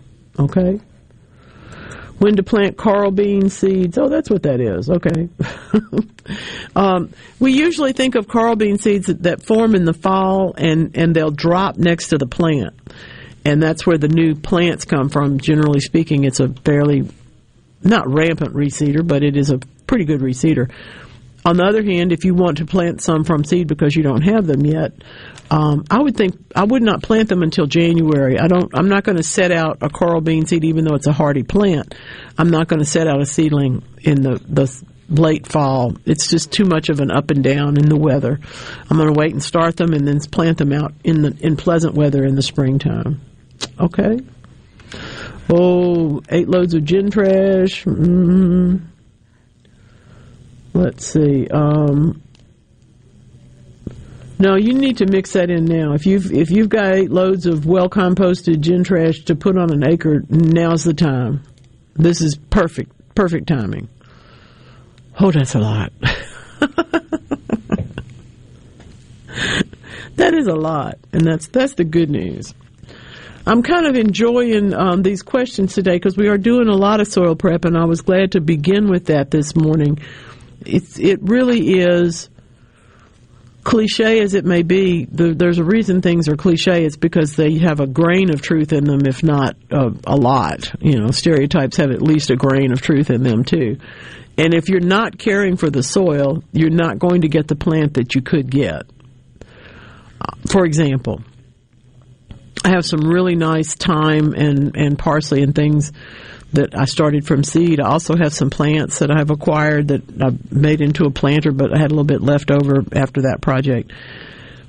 I'm going to plant all of them in a better soil than, frankly, they have been in. The seedlings were started in just a little seed starting soil. That's not going to sustain them forever. And the others have been in their container for however long since they were started in their greenhouse. Both of them need a fresh soil, so I'm going to put them together and do that. I hope that you are doing such things too.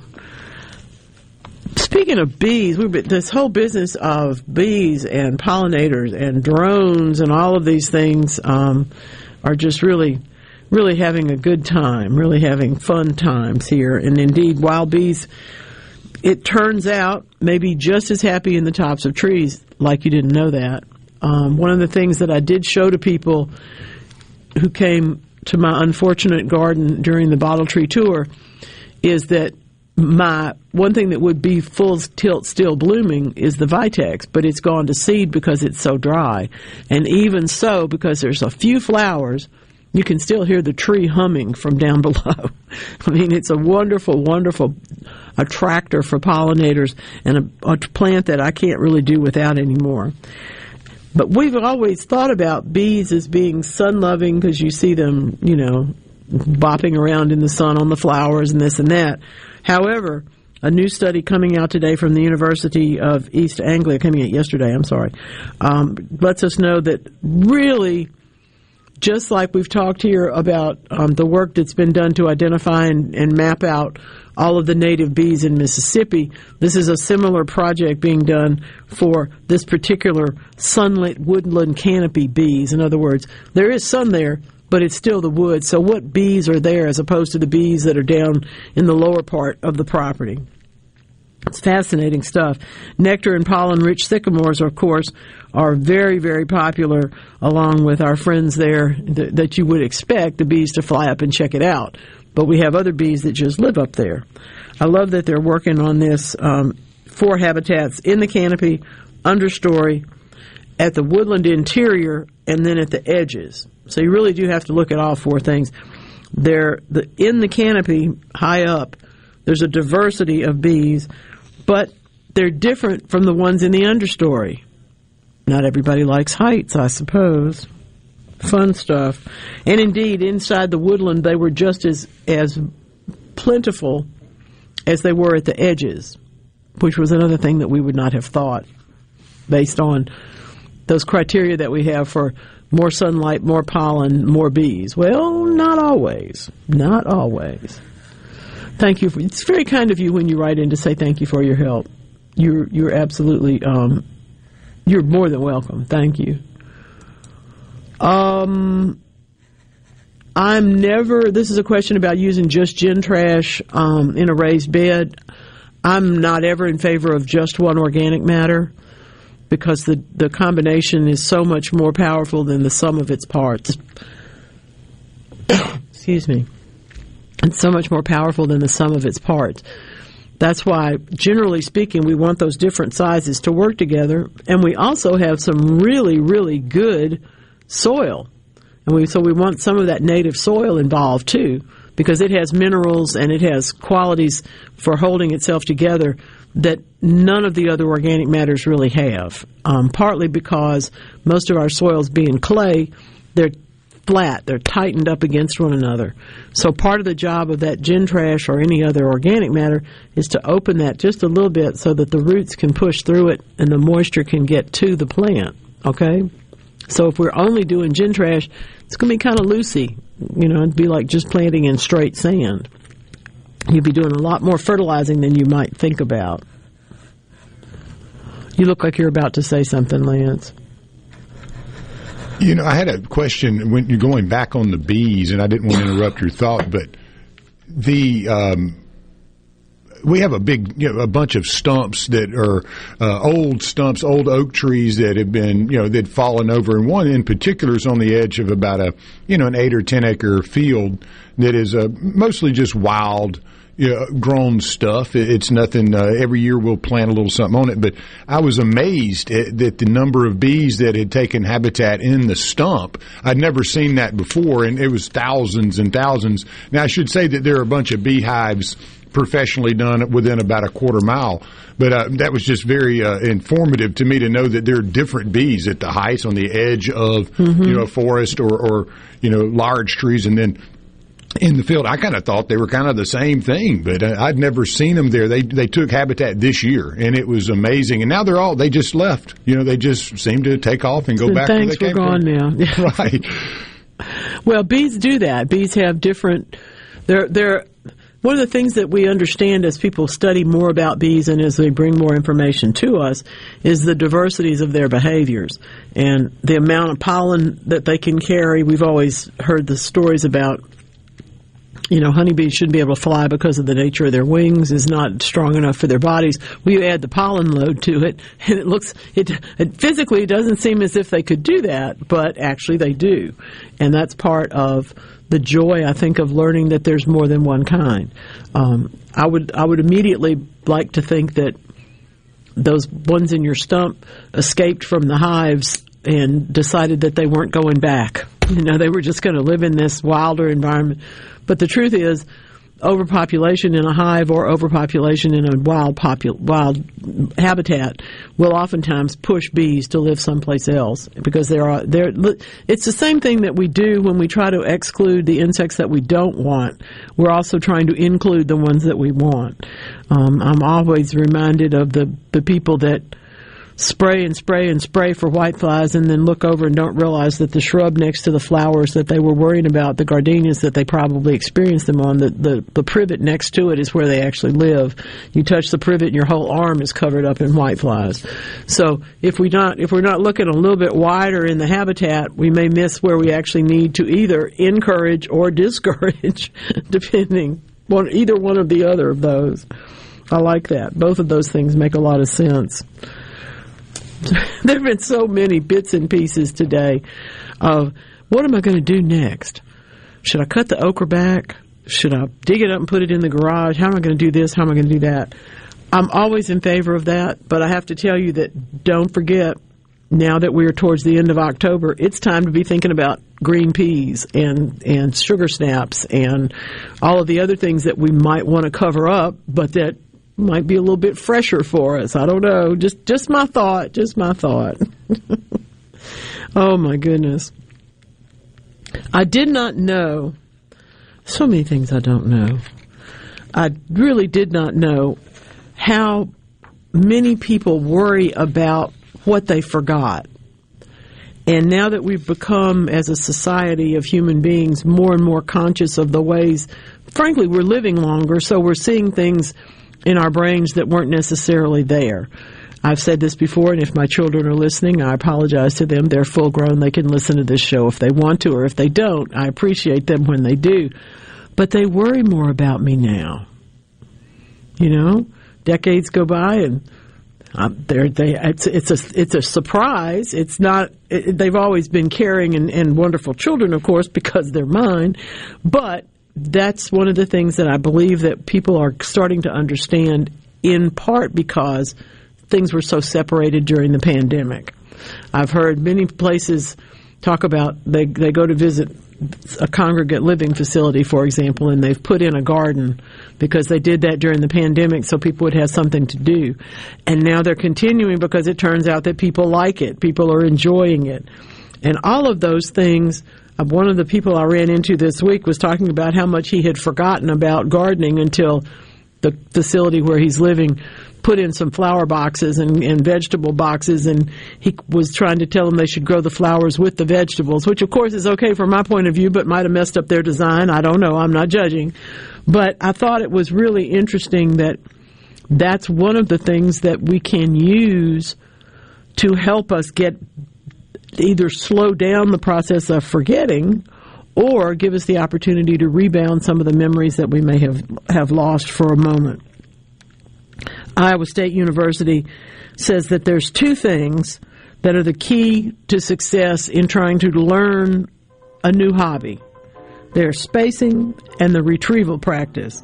And I really do think that that's very true. I'm not always persuaded by these things, but if we can forget a little bit less because we put something in our head that gives us the spot for it, which is what spatial recognition basically is, if we do that consciously, we will end up with a little bit more on our plate and less that we forgot.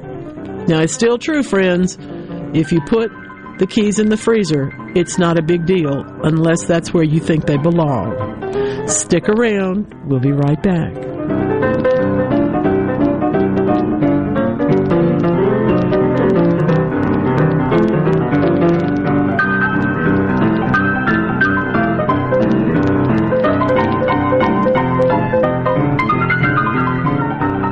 From the ground up, from the grassroots, That's how we began in 1922, and that's how we do things today. The Mississippi Farm Bureau Federation celebrates 100 years in 2022. 100 years of farming, ranching, and supporting our 180,000 member families. From our state capital in Jackson to our nation's capital in Washington, D.C. Creating policy, advocating for a better way of life for all Mississippi. We've been there through the tough times when Hurricane Katrina blew ashore. There is extensive damage on US 90. Triumphant times, winning the right to vote to protect private property rights for Mississippians. We introduced benefits like our insurance in the 1940s and fought to stretch broadband internet service from DeSoto County to the Mississippi Gulf Coast. So, from the ground up, not just a farm organization, 100 years of strengthening our families, our communities, and our state. The Mississippi Farm Bureau Federation. 100 years of faith, family, and Farm Bureau.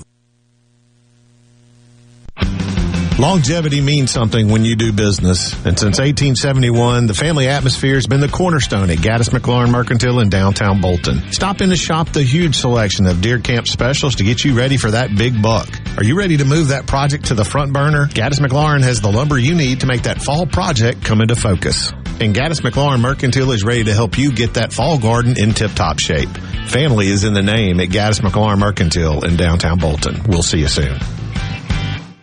When you choose Roto-Rooter, you'll get honest estimates and no hassle guarantees so you can get it fixed quickly and enjoy peace of mind. We're there for you 24 hours a day, 7 days a week, day and night, holidays, and weekends. We've been providing service to Mississippi for over 80 years. Call the original Roto-Rooter, 601-353-3333. Mention this ad to receive $25 off any service. Call Roto-Rooter, that's the name. And away go troubles down the drain. Roto-Rooter.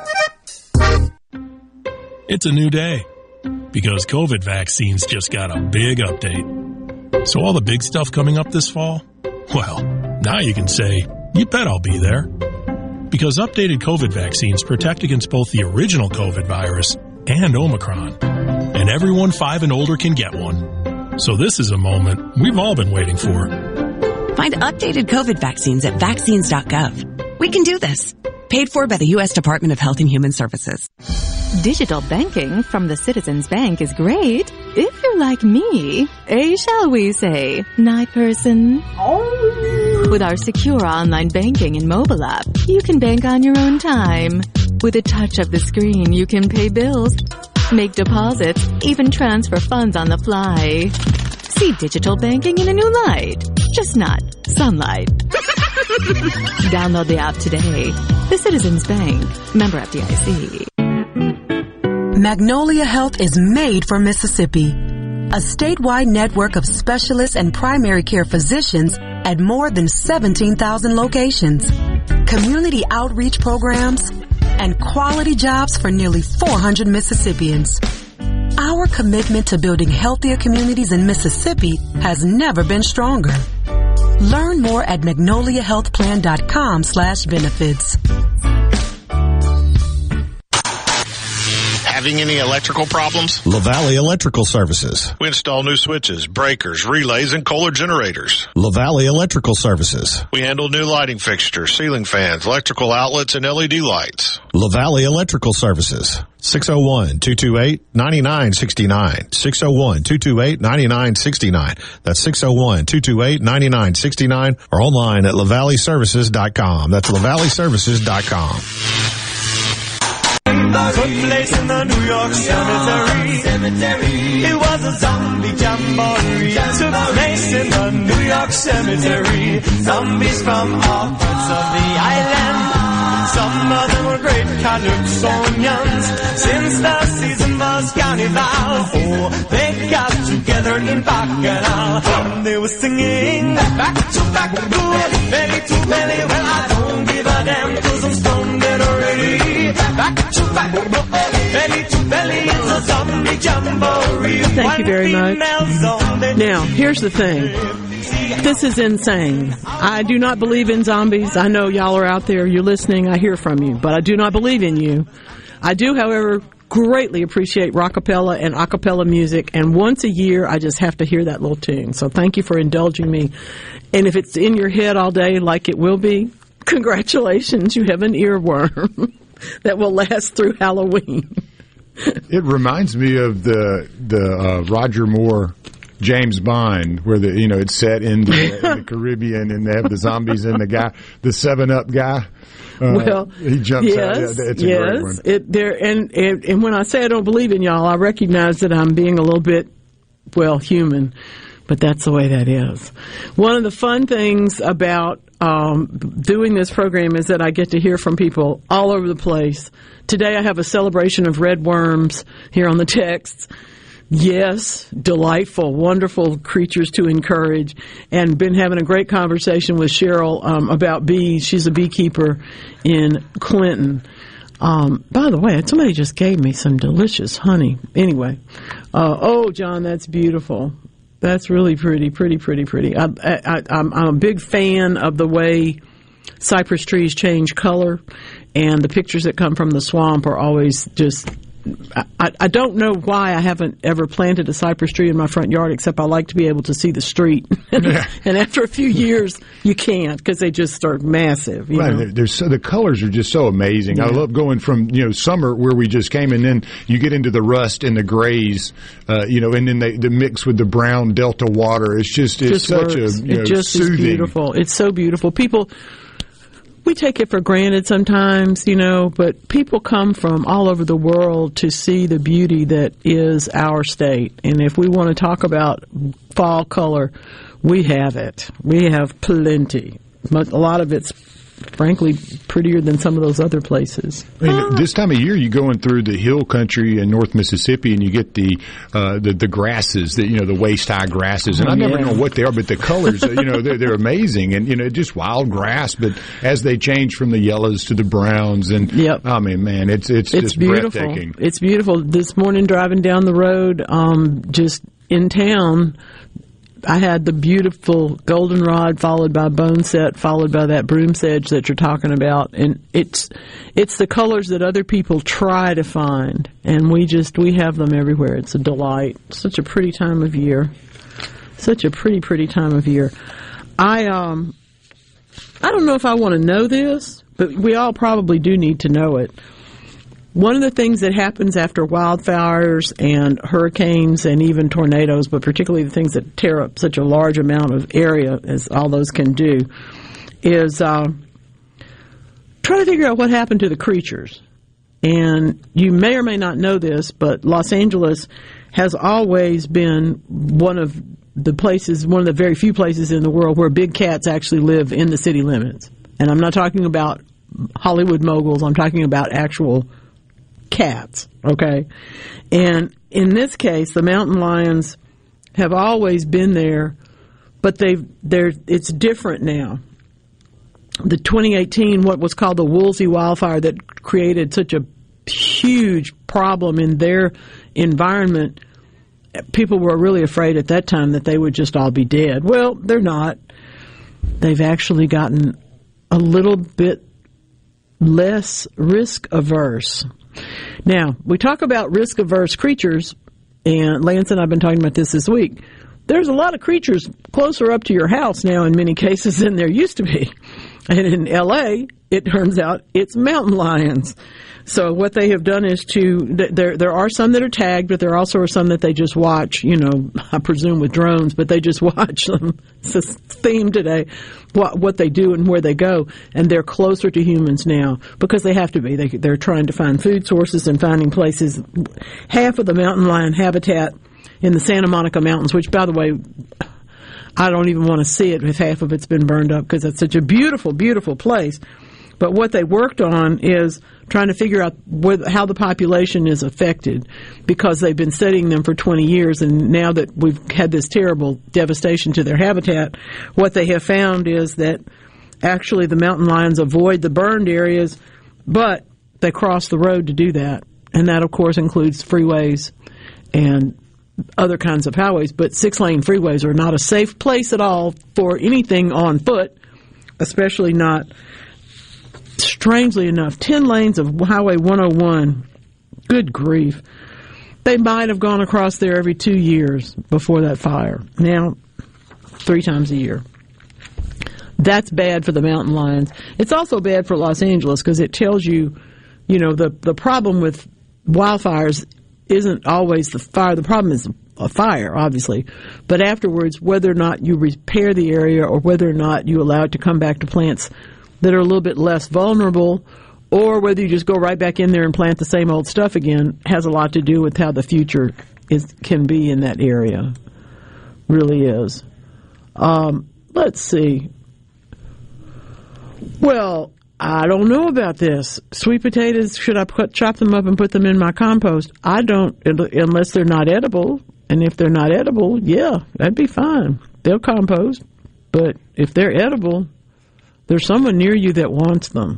So you need to find the people that like sweet potatoes. Man, it took me two decades to finally go, okay, I'll do the sweet potato thing. My dad's always been a big fan. You were a little slow on the uptake. I know, yeah. And ever since, I've been like, wow, man, what was I missing there? For people who don't like them, and have only, I mean, if you've never had just a sweet potato that you peel, cut into pieces, and put in your oven to roast, maybe a little oil on it, you've never had a real sweet potato. Now, I will tell you, you need to cut that thing into pieces, put it on the pan, and cover that pan with aluminum foil, because what you're trying to do is steam them first. Otherwise, they can turn into croutons. You don't want that. Sweet potato croutons do not have much appeal. But if you go ahead and let the inside soften a little bit first, but not all the way to gooey cream like you would have in a casserole. Just let them soften up a little bit. You're in good shape. Gotten all the good edible ones? Yeah, sure, absolutely. Absolutely. Chop the rest of them up and put them in the compost. I have no problem with that at all. Oh, my goodness. The Zombie Jamboree certainly gave me a tickle, and I hope that you all will have an absolutely, whatever it is that you do or don't do, Harvest Festival, Halloween. Like I said, it seems to me like all the Halloween parties are already happening, but I will be away next week, and I'm looking forward to that because I'll be with my grand-dog, and because Ken Hackman will be here, and I always get so much praise when he's here, so y'all are really nice to do that for him, but for me particularly. I am seeing in my mind the Zombie Jamboree and all the people dancing and all the things carrying on, but you may want to know that the University of St. Andrews and the Central European University in Vienna have something new to share with you. Yes, that is right. Chimpanzees walk in step with each other just like humans do. How come I've never seen dancing chimpanzees in the way that we see dancing skeletons at Halloween? Obviously, we need to have these dance steps a little bit more polished for them. One of our closest relatives, it says, does not appear to want to do complex actions. However, that simple little bop, the little bopping along, they'll all do it together, just like you and I do. Let's bop along, okay? Have a wonderful, wonderful week. Enjoy Ken next week, and I will see you back in November. Thank you so much for being a listener. Weekend Gardening wouldn't be anything without you.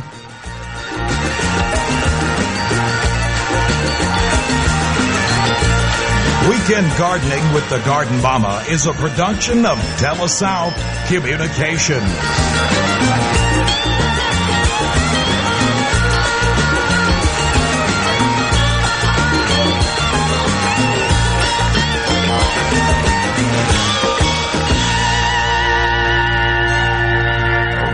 It's creepy and it's kooky, mysterious and spooky. It's the Addams Family Fortune, the new scratch-off game from the Mississippi Lottery. Win a top prize of $100,000. This ticket is a treat that you don't have to be scared of. Just scratch off spooky numbers to match the creepy numbers. And if there's a potion bottle, voila! You win double the prize. You can even win if you reveal a bat under the bonus spot. Watch the Addams Family TV series, now available on DVD, Blu-ray, and most streaming digital platforms. Gateway problem? Call 1-800-522-4700. Think of all the comforts your family enjoys around your home. When you include propane appliances throughout your home, you can have even greater comfort, from endless hot water to softer clothing and cozier heat on cold winter days. With an all-propane home, you'll also enjoy greater efficiency and energy savings compared to all-electric homes. Go to PERC.com and ask why propane. The answer will be clear. Energy for everyone. Propane. Visit MSPropane.com. Jenny Key, the king of clean. How do you and your staff get things done? Teamwork. When a team works together, they can do anything. That's why all of us at Janney King, the King of Clean, are excited to team up with you. At Janney King, our team has been working together for over 35 years, cleaning your places for work, education, medical attention, eateries, stadiums, and worship. Let our team help your team. Go to JannyKingCleans.com and trust your clean to the King. That's JannyKingCleans.com. Janney King, the King of Clean. From the very beginning, and every workday since, at every shift and every individual effort, we carry a common purpose, a common cause. It's a duty we proudly honor, knowing behind every product we build is your faith in us, dedicated to the craft of gun making, dedicated to your freedom, equality, security, and the promise of this great country. Smith & Wesson, empowering Americans. Learn more at smith-wesson.com. A SuperTalk Mississippi media production.